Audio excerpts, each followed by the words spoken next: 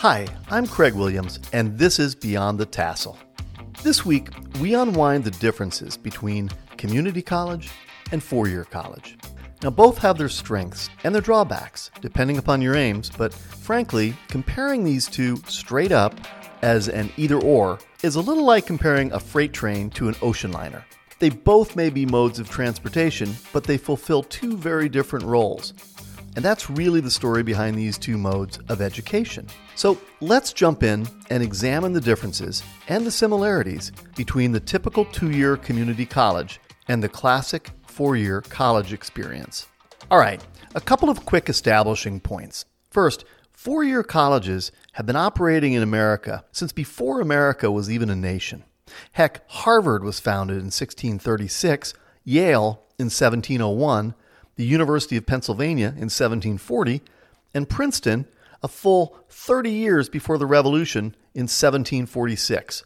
Now, these schools and many that followed in the tradition of classic liberal arts education were based largely on the collegiate traditions established in England with the likes of Oxford and Cambridge as models. Later, the American university model took hold, and great state public institutions like Virginia, North Carolina, Georgia, and Maryland were among the first to take hold and to offer students new, less costly options than the Harvards and the Yales. By the late 1800s, dozens of excellent public institutions existed, including the great land-grant schools like Minnesota, Kentucky, California, and the University of Illinois.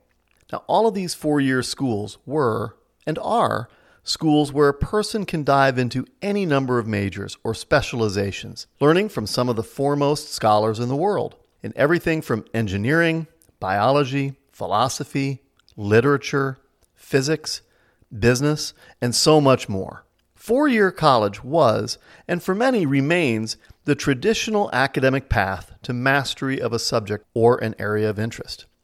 Now, this could be academic, practical, or professional in nature. With 4 years as the traditional timeline for an undergrad or bachelor's degree, students have the time to dig deeply into their interests.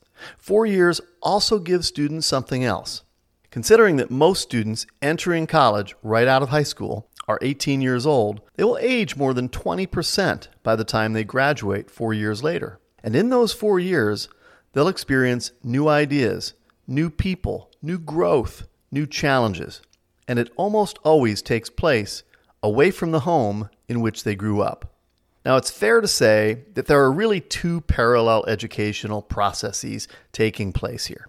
One is academic and intellectual in nature. The other is social, personal, and sometimes even spiritual in nature.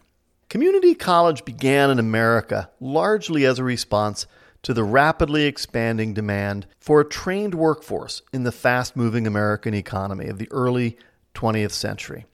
Compulsory public high school education was also a big factor, and in 1901, community college, then called junior college, was born in Joliet, Illinois, essentially as grades 13 and 14 of Joliet Central High School. Now, for quite a time in several states, more than 60% of students at junior colleges were female, and they were trained to fill roles as school teachers in the rapidly expanding American public education system. Several states, including Missouri and Mississippi, had no requirements for their teachers to have bachelor's degrees. Additionally, junior colleges historically provided critical training in the trades and other vocations. And that continues with the community college tradition of today. Today's community colleges represent an important cog in the American post-secondary education landscape. A really, really important cog. Nearly 6 million students are currently enrolled in America's 941 two-year degree-granting public community colleges. That's about half as many students as are currently enrolled in America's four-year institutions. Those students at community colleges are learning important trade skills ranging from medical lab work, nursing, dental hygiene, to welding, pipe fitting, and HVAC technology. Many are working on the general studies portion of a bachelor's degree they will complete with a transfer to a four-year college or university. Still others are exploring an interest they have on a part-time basis. And in most cases, there is a community college within a short drive of where students already live. The cost to attend a community college is typically much less than to attend a four-year college, although there are all kinds of exceptions and waivers available for both, depending upon your family's financial situation, and I'll talk more about that shortly. And some students are just not in a position to attend a four-year school, hundreds of miles away, due to family or medical or some other unique circumstance. Now, students who excelled in high school sports will sometimes cherish the opportunity to play for a few more years at the community college level, with the possibility of extending their athletic careers, because the competition is generally a bit lighter at this level than it would be in a D1, D2, or even D3 NCAA collegiate program. This is often a great way to get some scholarship money, enjoy your sport, and get a good start on your education at the same time. Just as there are real advantages to choosing one college approach over the other, there are also some downsides to both that bear mentioning. The first, and probably the foremost 800-pound gorilla in the room that just must be dealt with, is this notion of fit. Now, I talk about fit quite a lot. You've heard this in several episodes, but because if you don't get good fit, not much else will matter. Cost savings won't matter. Depth of opportunity won't matter. Academic reputation won't matter. And proximity to friends and family, it won't matter. Although it might dull the pain of a poor fit for some. Now, with this said, let's talk a little about your own ambitions and how they might best align with these two primary collegiate options. Now, as we stated in previous episodes, college is often misunderstood as the place people go simply to learn a marketable set of skills, a trade, a craft, or a profession. And while that is certainly an important piece of it, for most, it is not the entirety of it. College presents an opportunity for learning skills, transferable to an occupation, for sure. But there is so much more to it. And as I've said many times before, if that is the extent of your goal, there are much faster and less costly ways to qualify for employment than going to four-year college. So it's important to weigh this priority out. Now, how much of your motivation for going to college is tied to simply getting the credentials necessary for the workplace? Well, that's a question you'll have to answer. How much of your motivation for going to college is about rounding out your understanding of the world and those in it and learning more about yourself? Again, a very personal question that only you can answer. Now, this isn't a judgment. This isn't to say that one thing is more important than another or one is better than the other. This is a very personal set of decisions. This is just you making a decision that will serve you well. It's not a judgment. Now, if you're curious about your world and the people you share it with, I might encourage you to give more serious consideration to a four-year school. If you're motivated by the leverage of training that will help you land a job in the trades or shave a few bucks off your four-year degree, then sure, community college may be the better fit for you. Everyone is so different, there just is no need to try to force a square peg into a round hole. Both community colleges and four-year colleges have much to offer. Now, being away from friends and family can be hard, especially during the first semester for students who leave home for college. Conversely, students who stay home and commute to a local community college often find the familiarity of friends and family to be a bit of a distraction from their academic objectives. In fact, this is the number one reason why more community college students quit or drop out before completing their degree than do their four-year college counterparts.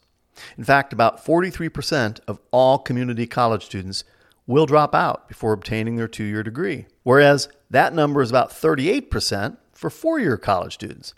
Now, many attribute this to the proximity of friends who aren't in school and who are leading lives that may seem tempting to a struggling college student. Hey, some are working regular jobs nearby, some have discretionary income, and maybe even a shiny new vehicle to boot. Now, for a young person just grinding away on homework and study labs or a long commute to school, this can all seem pretty alluring. Students who go away for a four-year college are somewhat less inclined to see those temptations and are largely surrounded by others who share their ambitions and aren't quite so inclined to fall prey to the social distractions. And speaking of social distractions, the presence of social media in our world can easily derail the best of us, even the most focused student. I really do encourage you to make a plan with yourself before you go to school for how you will moderate your engagement in Instagram, Twitter, Facebook, YouTube, and others. It can be not only an enormous time suck, but it can create all kinds of anxieties that do not always serve the best interests of your academic ambitions. The expense difference between attending a 4-year school versus a 2-year community college can be a real thing. The average annual tuition and fees for a community college in America right now is averaging about $4,000, while the annual tuition, fees, room and board most will actually pay at a typical in-state public 4-year university is more than double that at about $10,000. Now that's a savings of around $6,000, which is significant for most families. But wait, there's more.